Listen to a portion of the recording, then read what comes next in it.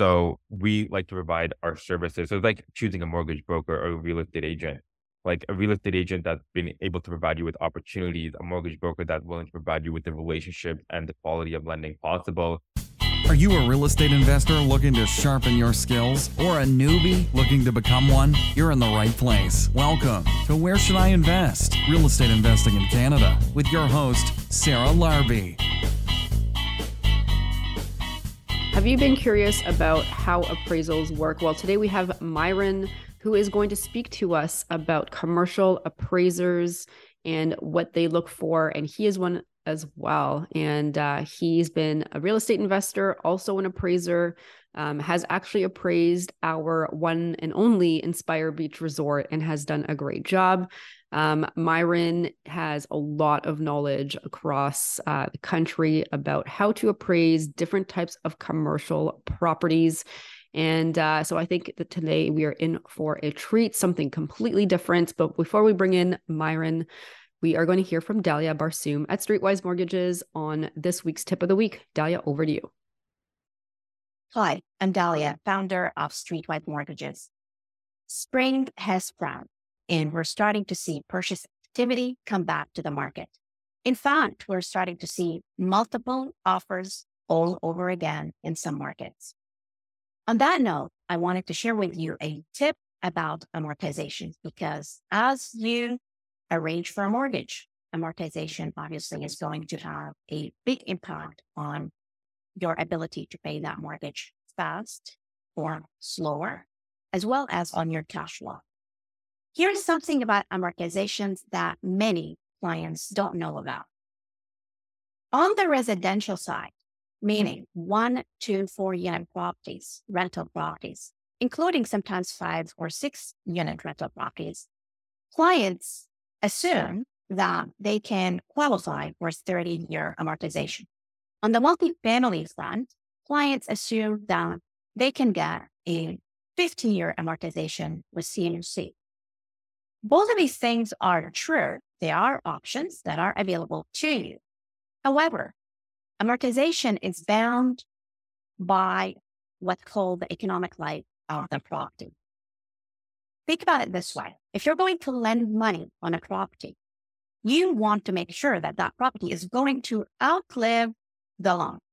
So if a lender is giving you a loan at a 30-year amortization, they want to make sure that that property is going to outlive that 30-year by at least 5 years.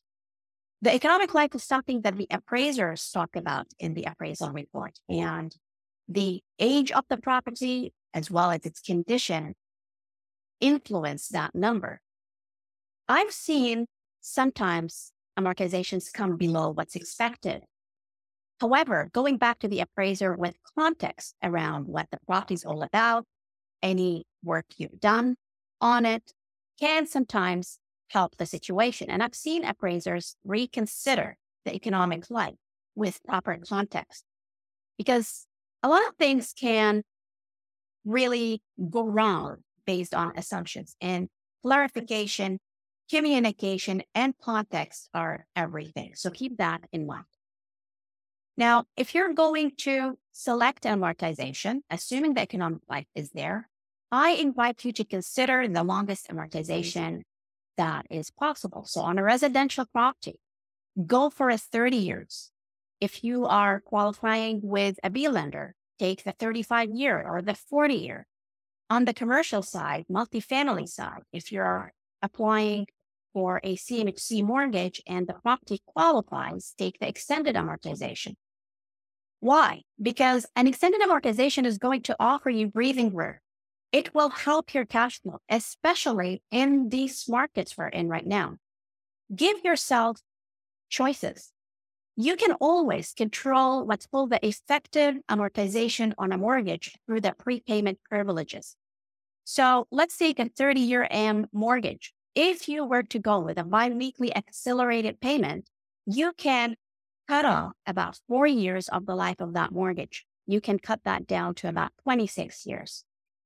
What you will see in the market is that some lenders are going to offer you discounted rates on shorter amortizations. Don't be tempted to just look at the rate, look at the big picture. Yes, you're going to get a more expensive rate taking a 30-year.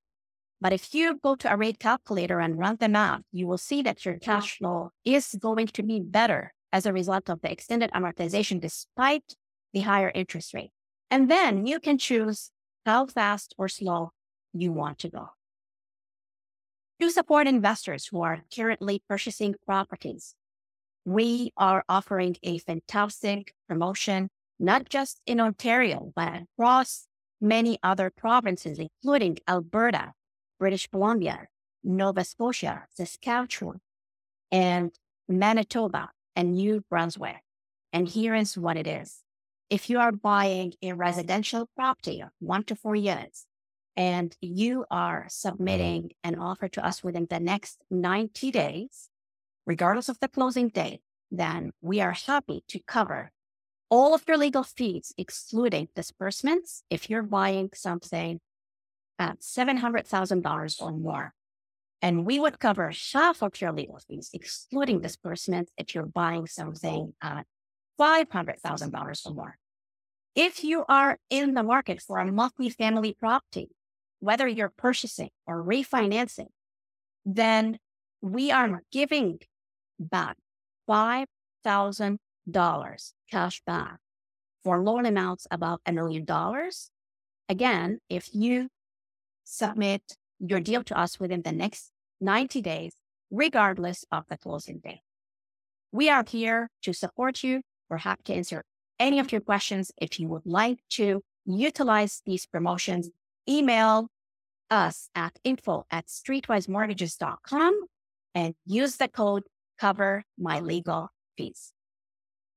Awesome. Thanks so much, Dahlia. Myron Chanthirakumar is going to be speaking to us now about commercial appraisals and what you need to know. Enjoy the podcast. Myron, welcome to the show. How are you? I am doing well, Sarah. Good morning. How's your day going so far? It's going well. I'm actually at my cottage, Nice. and in Lakefield, and I basically move from May, and I come back in September, and then I'll go back to Oakville like one day or maybe two a week. So this is kind of like my summer, how I disconnect as much as possible. What about you? Yeah, no, so far so good. I'm in downtown Toronto right now. I know the past couple of days weather's been kind of gloomy, so I've got some sunlight today, but kind of enjoy this downtown summer weather, hopefully. So just excited for that. Awesome, awesome. So remind me, did we meet at the Have Your Cake and Eat It Too retreat last year? Is that the first time we met? We did. So I reached out to you, kind of getting more idea about the retreat, and with COVID, I've got to meet you personally. So I thought this would be a great way to kind of meet you and your team, kind of learn about the entire resort process. And trust me, probably one of the greatest experiences I had, like in terms of having a retreat outside our normal get together and networking session that we've had. Awesome, awesome. Yeah, we're gonna do another one this year. But one of the really cool things, and this is how we started working together, I suppose, is that you're like, I just appraised another resort not that far from here. And I don't know, the resort and the amount that you basically appraised it for. I'm like, oh, this is pretty good. I wonder what we would get once we're done, at least phase one. And Right. then I guess fast forward to 2023, we had you and your team appraise our little resorts. And so thank you Of for that. course. So we can definitely talk about a little bit about that because that's what you do Yeah. for a living.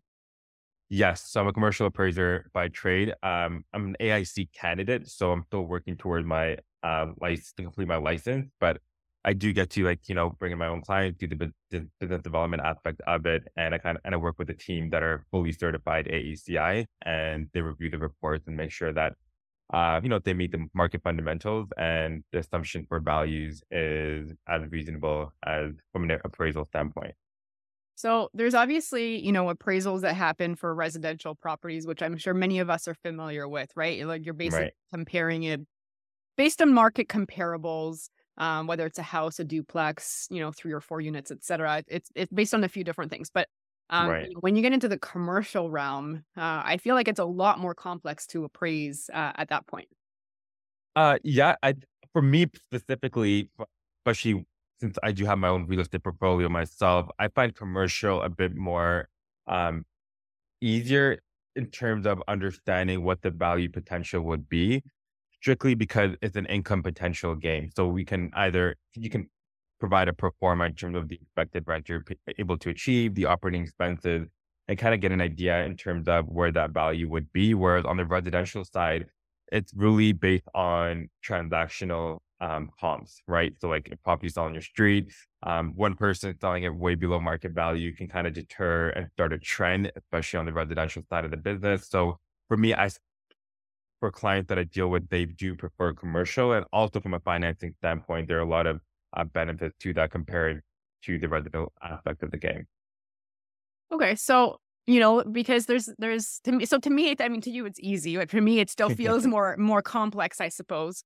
Because there's so many different things, right? Like, I mean, a resort is Right, completely different than a building. It's completely different than a mixed use building. So, like, what are some right. things maybe that you could share with the audience on like what you actually look for when you're appraising a commercial property? And then if you want to go into the silos, we could do that as well.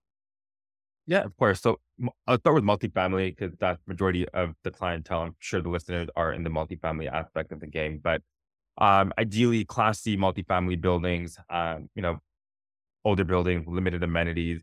Those buildings typically are being sold at a lower cap rate. So how the cap rate system works, that the lower the cap rate typically means the higher the potential of the building. From not saying that's what's going to happen because every buyer may overpay, but ideally the lower the cap rate means that there's more potential on the building, where the higher the cap rate, the limited potential on the building. The reason for that is as an investor, they wouldn't want to purchase a property that is fully stabilized because then their capital and their investment into the building is quite limited in terms of how much the return that they're going to get. So a cap rate is essentially what that return would be if you were to buy that property in cash. So we don't look at debt servicing. We don't look at which lender you're using. We don't look at the interest rate. It really comes down to the net operating income of the building. So your rental income, there's laundry income, there's income for parking, storage. It could even be for signage. And then your operating expenses typically is property taxes, insurance, for sure, utilities. And that comes down to hydro. So if you have separate hydro meters, you may have hydro for common area. Then you have gas, water is typically what the landlord are responsible for. Newer construction, a lot of developers and landlords are making it plus utilities. So the tenants are responsible for all utilities, which means it's a lower risk to the actual owner of the building. And then you got like lawn care, snow removal, advertising, maintenance, payroll and benefits, and then management expense and repairs and maintenance. Now we also have vacancy as well, depending on which city you are. So vacancy is typically taken into consideration in to calculate the effective gross income. So I have a lot of clients who add vacancy as an operating expense, but it is the rental income minus you add all your income and then you take away the vacancy, and that ideally gets you your effective gross income, and you take that amount and you deduct all the operating expenses. So it's a And that big gives you your net operating income at the end, essentially. yes, right? And that net operating income, that is what an appraiser would use to determine, okay, like what the income of the building is. And then they would apply a cap rate. Now, a cap rate is where a lot of people kind of get confused that, okay, like, well, if you're, especially in a tertiary market or secondary market, there's only limited data. So a lot of national brokerage like CBRE, Cushman and Wakefield, Colliers, they have their own market data report in every region. So that's more of a benchmark. But what we typically do is we actually pull the cap rate of public data that is released, and we see, okay, like the property sold for like $1 million. What was the, and they'll post the cap rate on that. So we'll have an idea what the and net operating income is. So we look at the net operating income of a building at a cap, and let's say you're have a net operating income that is $5,000 per unit more than what that comparable is. And then we see a trend that's pointing towards an upward of a cap rate. The appraiser will use their knowledge and their experience and their market data to determine, okay, what range they would be willing to apply. A lot of investors now are doing as complete and as is, especially for multifamily, because they're buying, the lenders are lending based on the potential, and they want to make sure that there's enough skin in the game to ensure that they will be able to pull their capital at the refinance. So we're doing a lot of as complete and as is. So there's a lot of ways that the growth in multifamily is substantial, but retail to residential conversion, I know you're doing a lot of those. mixed use. So ideally, we are appraising based on the potential of the building, even though it is a mixed use. It's like we are looking at what the as complete is, and then we're kind of working our way backwards to see, okay, what is the true value of the building as is? Yeah, I mean, you know, I think it's pretty fascinating just because you could take something that, you know, is completely empty and then create a value out of it and an after repair value. But you're right, like that's essentially what investors or lenders, I should say, want to see is they want to see when it's completed, what is this thing actually going to look like? Yes, of course. And even with land too, so like flipping paper is a Mm, big thing in the commercial side. Like you can take a raw land, put it through site plan approval, and get it rezoned to whatever you want to build to the highest and best use. A lot of people do feasibility studies. A lot of the brokerage, commercial real estate brokerages do feasibility analysis of the highest and best use. And you can sell that land to a developer based on its potential. Now you've got to kind of hold the property through that phase, especially in Ontario. It takes much longer to get a lot of approval. And then, so there are different values in different stages. So you can buy a property from like 100,000, and it can shoot up to $1 million, depending on what the highest and best use of that property is. yeah, I mean, and that's a hurry up and wait game because it can be very, very lucrative, but you're waiting a Yes, long time for, you know, if you're changing zoning, you know, you can do really well. But like you said, like you're of spending a lot course. of money, obviously, you know, going through the process, and you're not on a timeline that usually you would want to be on. You're on the timeline of the city and the municipality, which sometimes can be like a very long time. Like we're talking like a couple of Yes. years. Of course. So, okay, so you've got that, you know, and the cap rate, I think you kind of mentioned a little bit, like if you don't have a ton of cap rates or, you know, like if you're in an area that is maybe growing, gentrifying, like, are you ever like, where are you getting your cap rate information from? And are you ever looking at like, you know, the cap rate being different by the time that the exit happens? So like, here's an example. So maybe the right now the cap rate is 5.5. And then Right. you're projecting a increase or a decrease in the market. Like, do you change the cap rate on the exit for the after repair valuation? Yes. So the after repair value would be a higher cap rate essentially than the current cap rate. Now, depending on the stabilization and renovation period, like the cap rates may change. So a lot of the properties that are being sold right now and the public data that are available.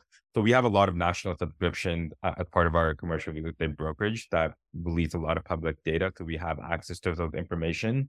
So we're not really using like, local real estate board information. We have access to those, but in terms of data, we have like data firms that provide those information.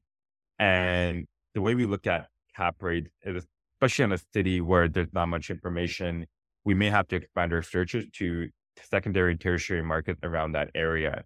For example, like if you're doing something in Woodstock and there's only limited data in Woodstock, we may have to reach out to Guelph, London, maybe even Kitchener, Waterloo. But we do know that they are a superior market compared to Woodstock.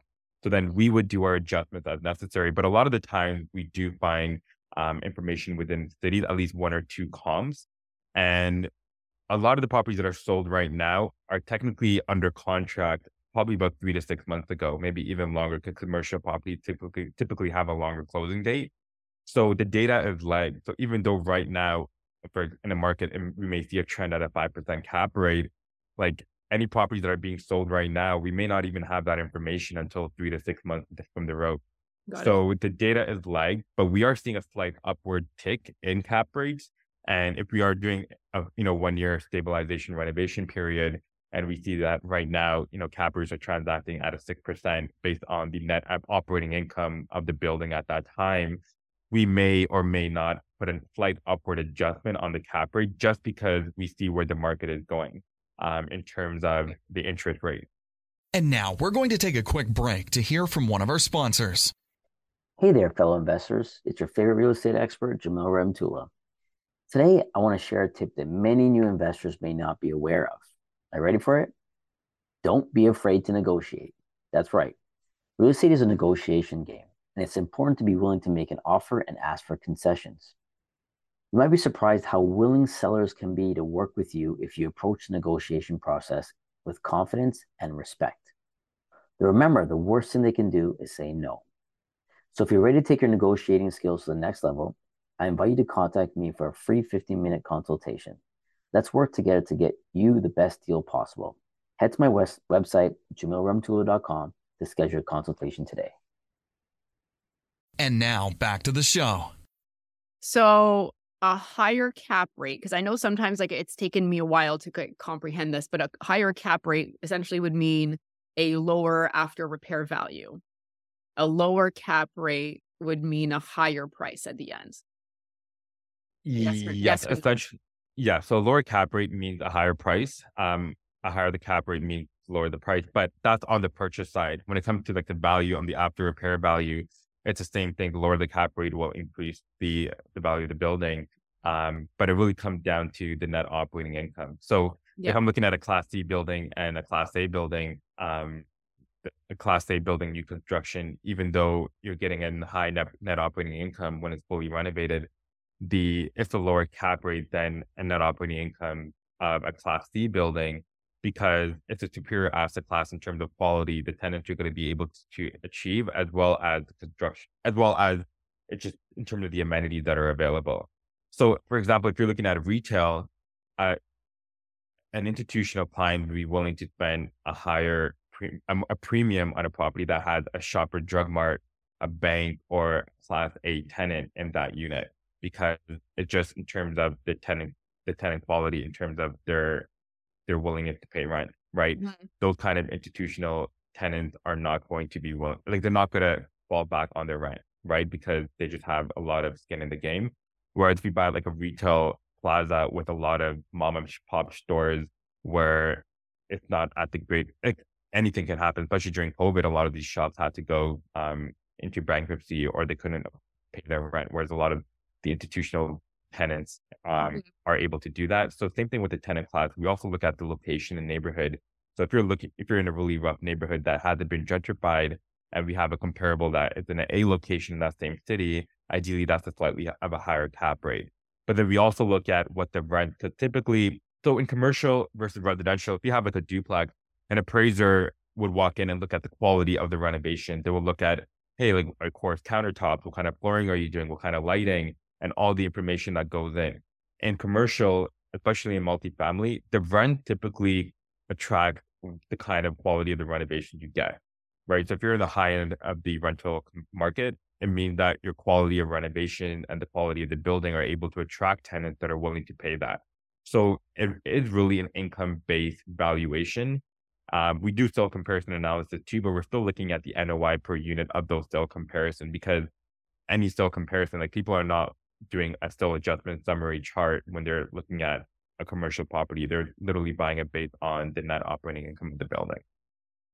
Yeah, no, I mean, I think it's definitely important. And I think it's also important to, also look at like what your exit looks like, and use, your analysis as part of the due diligence. I mean, most lenders are going to require regardless Right. an as complete appraisal. And also it doesn't cost $500, guys. It's like a few thousand, right? So, I mean, I don't know if you have Yes. a range, but like, let's talk about that, because like that's part of the due diligence process for many of us as we're buying non-residential assets, whether Right. it's a resort, multifamily, conversions of some sort, a commercial Right. to residential. But like, what are we talking about? Like 5, 6, $7,000?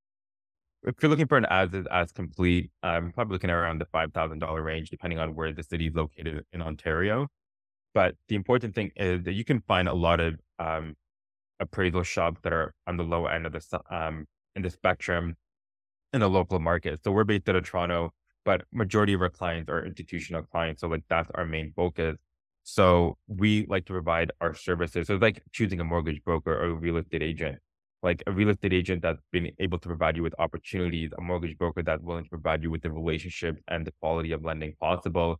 You're not really going to negotiate their brokerage fee or lending fee or even the real estate commission, right? No, Because because you're it could providing be a matter of like thousands of dollars that they can help you with versus exactly. versus trying to nickel and dime for a grand off, Right. So like for us, it's the same thing. It's like we're not going to change the value of the report just because you're paying more. Like ethically, that's not what's going to No, no, happen. right. But the service you're paying for is the communication. Like you can give me a call like when you're making a purchase in an area and be like, hey, Myron, like what are the cap rates are you seeing in that location?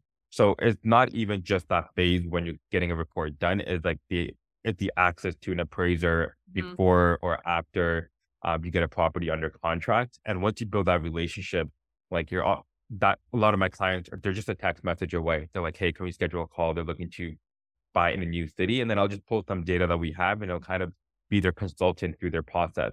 But I'm not really charging them for my time and consulting fee with all that information. But when we get to that point, it's just that the information that's available, like I'll take my clients out for, to a restaurant, we'll get some coffee and just build that relationship and see, hey, like, where are we looking to get to that portfolio and how can we, in terms of how can I provide you with the market fundamentals to make an informed decision when you have to put an offer on a property? Because a real estate agent may only see one aspect of the game, and a lot of real estate agents are not investors themselves, and Mhm. they only know to the information they have.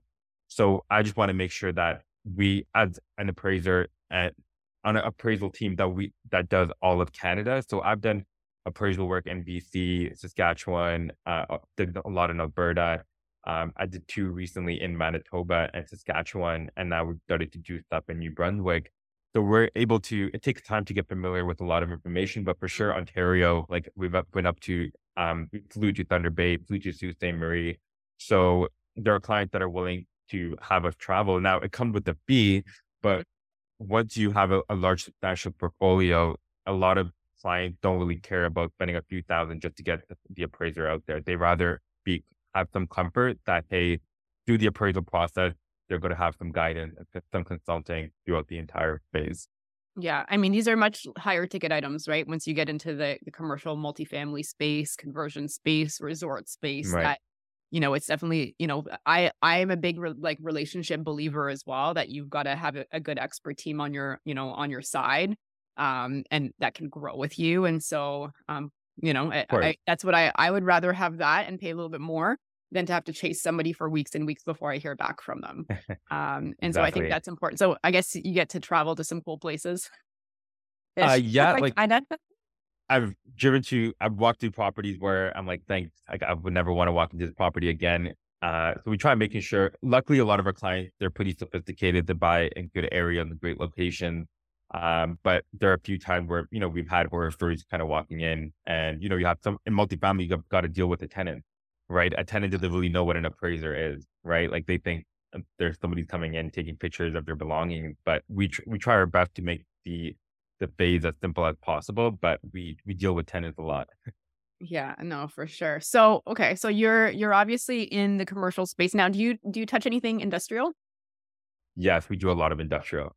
So let's talk about that, because I don't think that's a category that many people play in yet. But I think it could be a very, very lucrative category Of for the course. right deal. But maybe just give us your thoughts. I mean, you're obviously a very savvy investor yourself, but give us your thoughts on, like, that arm of things, and then just how you would appraise something, like that. For sure. So in the pandemic, the two hottest asset classes were multifamily and industrial. Office and retail, depending on where it's located, had one of the biggest struggles through that phase. But with industrial, there is a lot of like changes happening right now. A lot of shops are moving into warehouses, like online, where if you look at Amazon, like in terms of a lot of the orders that were being placed online, a lot of people got comfortable with online shopping, right? So if we're looking at the 401 corridor and we're just looking at straight down to Windsor, we're looking at the QEW straight down to St. Catharines, 410 straight up north, and then we got 427 straight up north. Like these are all like major highways, even 400. So a lot of the corridor along the line along those are pretty much where accessibility for truckers, right? And land is very limited for industrial development. So we were doing appraisals for a lot of our clients, institutional clients who had like, I'm talking about like hundreds of industrial properties across Ontario and Quebec and in Canada. And they were reaching up to a 2% cap rate, even a 3% cap rate, which is very, very low, right? But in Ontario, it's just the demand for what people are paying and even small business too. So industrial condos, we've seen a lot of people getting into industrial condo just because um, people just want to get away from the residential tenancy act, So right? what is an industrial condo? So let's say you walk into a plaza, right? So single story. For me, we'll talk about the GTA. So if you're looking in Mississauga and you're driving down and you see like a single story, all brick industrial building, you'll see like multiple shops. So they can be like different warehouses, and then they have a garage at their back. So they have like a clear height. That's something we take a look into in terms of valuation. We look at what the tenant lease structure. And the biggest thing that a lot of people love with industrial is TMI, right? So the tenant is responsible for management, insurance, and then taxes, right? So if if you're a single tenant industrial building where you have one tenant, they're essentially responsible for all those expenses. And that's how the lease is structured. So from a landlord, you basically don't have much expenses other than the normal repairs and maintenance that are required based on the lease, and you're collecting rental income. Hence why the cap rate is low. So another thing with cap rate is it's a lower cap rate if it's less risk to the actual landlord. Same thing with multifamily. So if you have a tenant that, if you have a building that is structured that all utilities are responsible of the tenant and you have limited common area, then from a landlord standpoint, all they're doing is collecting rental income on that building. It's a high performing asset class. Same thing with industrial condos. It is a high performing asset class from the landlord's perspective, but a lot of industrial condos are typically owner user where someone looking to operate their business out of a shop, they want to use that facility as storage. And even moving into another sub-market within industrial is self-storage. A lot of people want to get away from the Residential Tenancy Act, where as you're on the commercial side, and it's simply where you just rent out the self-storage units and it has very minimal maintenance, and you're streamlining the system where you have the electronic gates. So they have the key fob. So you don't really need an employee on site, where older shops have an actual employee on site. So a lot of new institutional or even investors looking to enter the self-storage game, they're systemizing the process where they don't need an actual employee on site, electronic, making everything electronic, where they can make the same thing with the Airbnb, make that as efficient as possible, and just collecting rent, which is the best part of being a landlord. And now we're going to take a quick break to hear from one of our sponsors.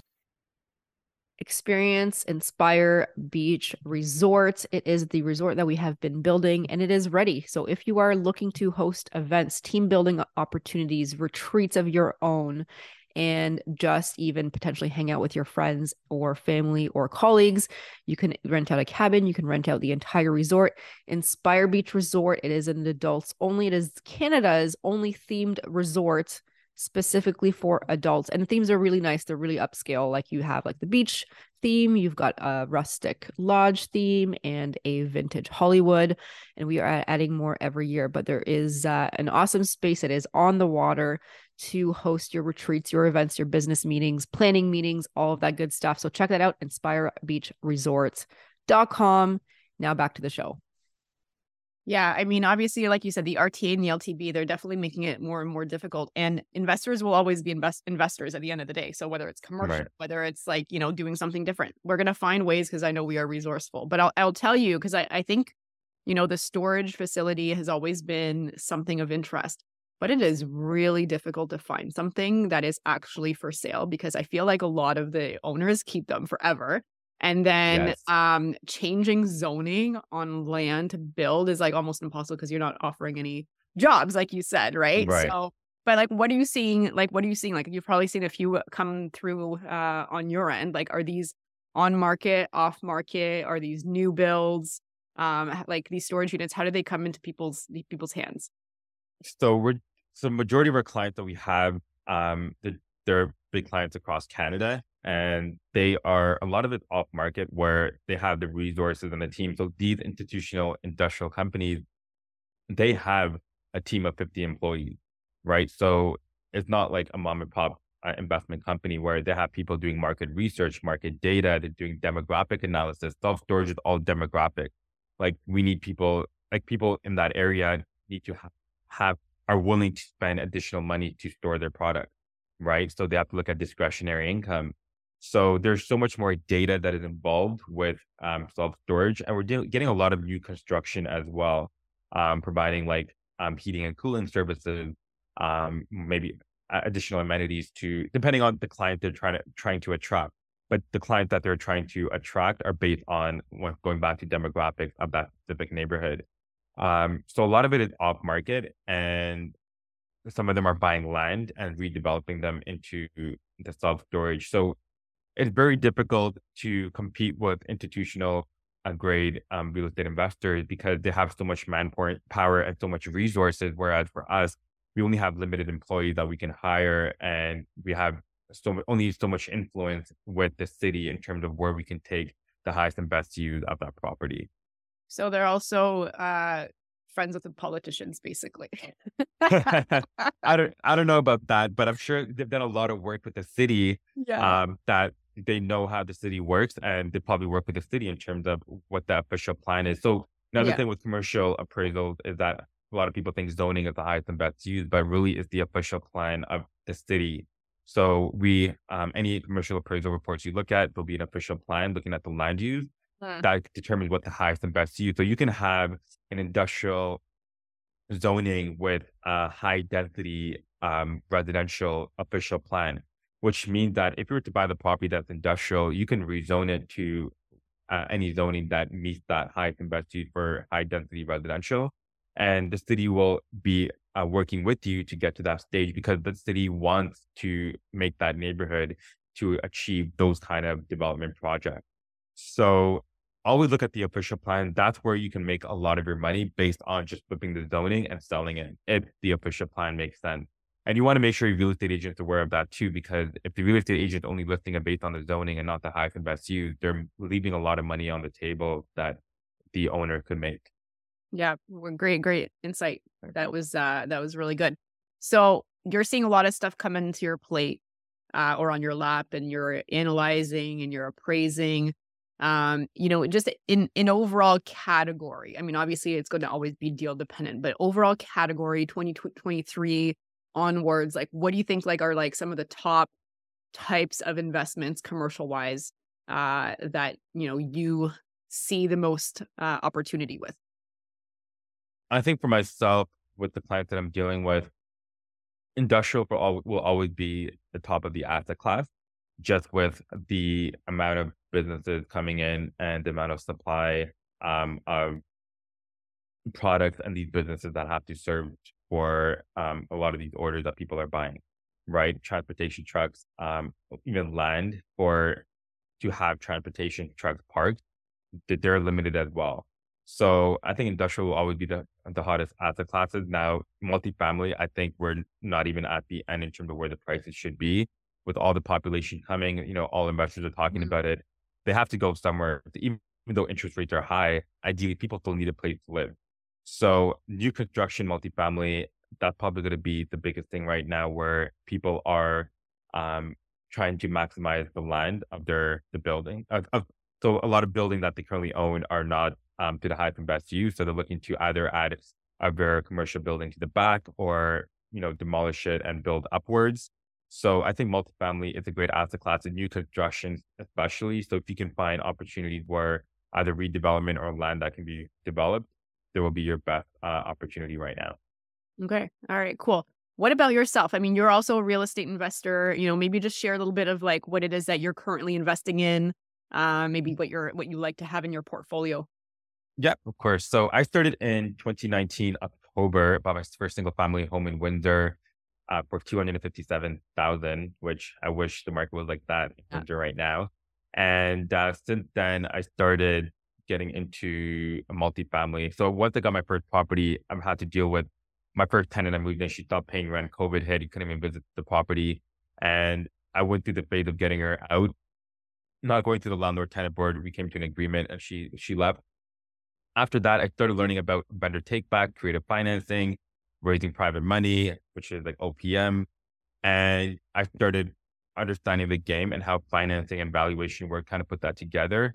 And since October 2020, I've purchased slightly over 40 units in Sudbury as well as Windsor, and no JV partners. So I kind of followed the way Kellen James, I know you guys were all in a webinar Mhm. with Henri on London. I was there too. Great. It was a great platform. It was great to see everyone perspective in terms of how they've been able to grow their real estate portfolio. I think for myself in the beginning, since I was able to get a lot of vendor take back, I was able to negotiate that on various properties, find lenders that are willing to lend with the VTB in second position. That kind of helped in my favor. So since then, I have my own employee in Sudbury that works strictly for me, my renovation team. And at this moment, I bought 8 properties in 12 months about like a year ago. So right now I'm in my stabilization phase. So last year I've only bought 1.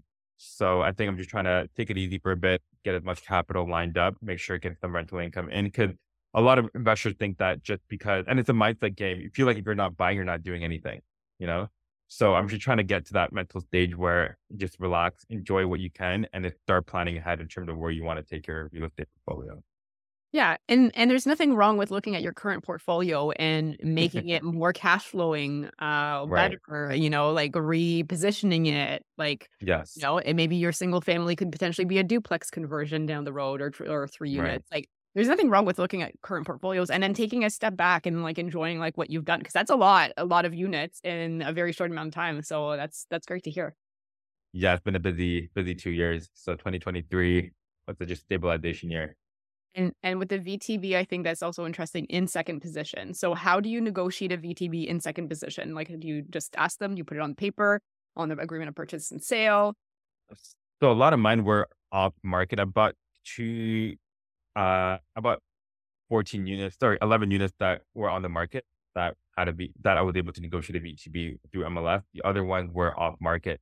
So for me is when I was first learning about VTB, then I started offering on it, especially off market. A lot of people thought I was a scam, especially when you ask the seller, hey, like, would you be willing to finance a portion of the down payment? But it was the way I was asking it. Like, you never want to offer a VTB till you hear the whole story from the seller. So for an example, there was an off market wholesale duplex, a single family with an in-law suite, which I eventually converted it. And I reached out to them. eh, w- They wanted 360. I went in at 330, got it under contract. But there's 2 facts that I knew, is that they wanted more money and they didn't get it. And number 2, and then the seller told me how during that time they were operating a gym and they needed to sell the property because the tenants weren't paying rent and they needed to cash out. So there were 2 things. There was one thing I know for a fact, is that they would want more money because they need the money to support their gym that they have to liquidate. So I'm like, hey, like, you know what? Why don't I offer you 340,000? And if you were to secure 10% of 340, so it would be 34,000, I would be willing to pay you 6% a month. And this was in November of 2021. And this will allow you to defer the taxes into the 2022 of that 34,000. So you're making more money on your interest, you're getting the money you need, but the 34,000, which you may not get now, you get to defer that tax into the next year in 6 months. So she actually countered offered at 350 for a 1 year VTP, but I knew that six months is all I need. So I was able to get it, got a credit union to fund 80% of it. I only had to put 34,000 and it appraised at 615, right? So I basically cashed out, paid her off, got a full burr. So during that time, I sold my single family in Windsor. So I had about $100,000. So I got this duplex. And then I came across a vacant 5 unit building, and that was for 450. So it was a vacant turnkey 5 unit building off market. I just had to do the siding and the roof. So I was like, this is a huge opportunity that I don't want to miss, but I only have 100,000 and I didn't want to bring a JV on. So then I got the 34,000 secured. I went to the fiveplex and I'm like, hey, like, would you be, how much do you need from the sale? And they were like 400,000 because they had no mortgage on the property. And I'm like, you know what? I can offer you 10% if you secure 50,000 on the deal. And long story short, we were able to get that. Credit union funded 75%. I put in 14% and the seller put in 11% down. And I bought 7 units with 100. I took a single family home that I sold and I bought 7 units. That 5 unit building, got appraised 2 months later for 715,000. But with the market taking a shift with the first interest rate hike in March of 2022, I decided to sell it for 790,000. Because at that point, I'm like, you know what, cash is probably the best thing, especially at the rate I scaled. If you don't want all your money tied into real estate, so I sold it, cashed out at 790, kept the duplex. So as of right now, I probably raised about 630,000 in vendor take back mortgages, and all of them have been paid except one right now. So I have about 160,000 that I still have to pay on my upcoming refinance. That's amazing. But sorry, one thing I want to add, Yeah. VTB is all about the value of the building, right? So you want to make sure your exit strategy is as solid as it is, because Mm. especially with the rate hike, you may not get the loan to value. Value is one thing. Loan to value on financing is one thing. So make sure you speak with your lender and then come to the appraiser, because you want to ensure that, yeah, you can get a $2 million valuation, but if you only qualify for a $1.2 million mortgage and you're buying it at 1.4 uh, on the purchase, well, you're just going to have a lot of money tied in. Yeah, because they look at like what like a depends. I mean, depends if you're a CMHC with MLI or not. But Right. like you're probably like at a 1.2 DCR, right? So like if your debt Yes. coverage ratio is like way off, then regardless of like what the appraisal comes back in, like you just said it, you may not even get the value of it regardless, right? Of You'll get course. whatever the lender can justify to give you. But I like your VTB story. I that's actually how we bought the resort, though it was actually on MLS. But we bought it for 1.1 mil. Right. And we did a VTB in first position for 850 at 5% for 2 years. We ended up actually just getting private money and paid him out early.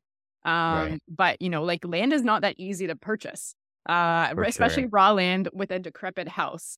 And so that one, I think we were all in like just under 3 mil, and then you guys like did your thing, appraised it at Right. 4.7, and we just we used a credit union for the exit. So, you know, now we've got to bring in the income, bring in the money, but you know, and that's phase one.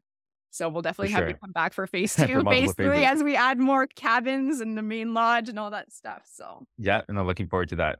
but no, that's good. That's awesome. So the next part of the podcast is the lightning round. I'm going to ask you 5 questions. You can give me the first answer that comes to mind. You ready? Yep. And now, just a quick pause to hear from the midterm rental tip of the week. Aisha, over to you. Welcome to your midterm tip of the week.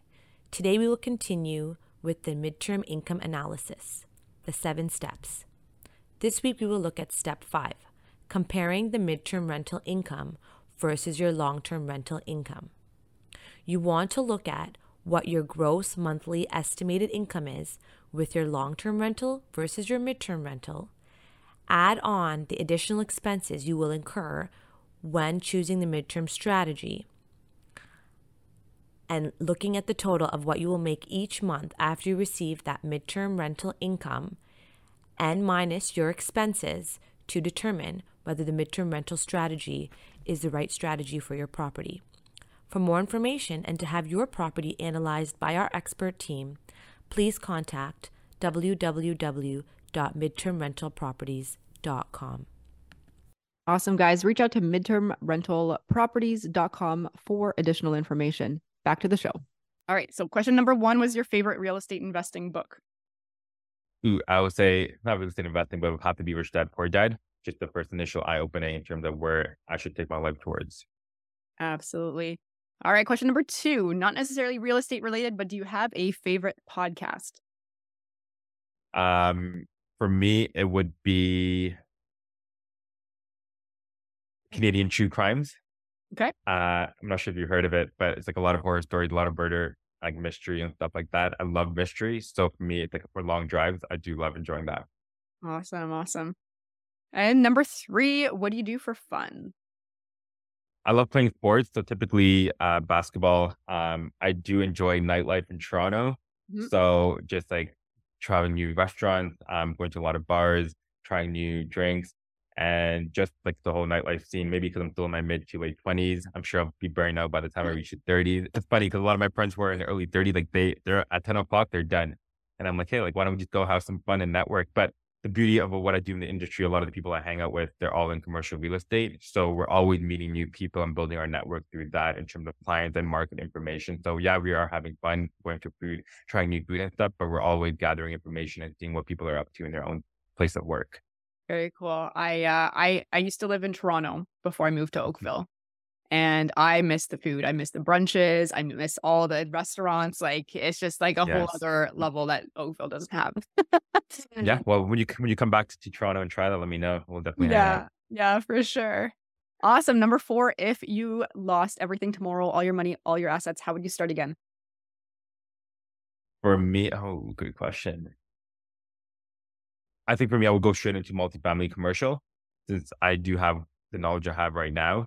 So it's probably starting to the 10 to 20 unit building. I get a creative financing, but also I'm in a position where I can leverage a lot of debt from private money instead of giving equity position away, and also deal structuring. So I think for me, we're getting straight into commercial multifamily and starting with that. Okay. All right. And last question, if somebody has $50,000, they want to get started in real estate in some capacity, how would you recommend they spend that 50 grand? First, I would say number one, 50,000 is going to be very hard for you to get 20% down in any secondary market in Toronto. So, outside of the Greater Toronto area, um, unless you're in a very small tertiary market, I would say take 10% of it and get yourself into education, and getting into rooms where you get to meet people and learn a lot about what they did and how they scaled. And the remaining amount is either joint venture, partner with someone, or you borrow money for the remaining 20% down and you try getting your foot through the door and you start with a duplex, triplex, and fourplex, get a couple of situations, deal with the certain situation, and then once you get confident, start building and scaling. Okay. All right. Awesome. Thanks for playing the lightning round. Myron, where can my listeners reach out and find out more or connect with you? Yeah, of course. So Instagram is the number one platform I use to connect with real estate investors. So it's Myron Z, MYURENC. And even for commercial real estate valuation, reach out to me on social media and then we can connect, jump on a call. I actually have a link on my Instagram page where people can book a consult call for a commercial real estate valuation, for the project.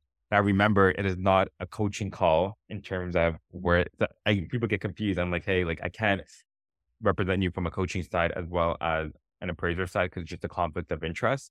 So it is strictly a commercial standpoint. And then I do have a coaching call section as well if you're looking to learn more about real estate scaling or anything commercial real estate related. Amazing. Thank you so much for being on the show. Thanks for all the insights. And thank you for appraising our cottage at Inspire Beach Resort. We're like so happy that we found you and you had recently done another one. I'm like, all right, we got to get this guy. No, likewise. It was great working with you guys and your team. So beautiful project. Can't wait to come back again and stay there. And truly, I think you're setting the stage for a lot of people looking to get into that because I wanted to go see what you've done and the impossible seemed possible, right? You just got to put your mind towards it. So thank you for all of that. And I'm sure you're inspiring a lot of people to get into that asset class and finding opportunities where they can build a portfolio for themselves in the resort space.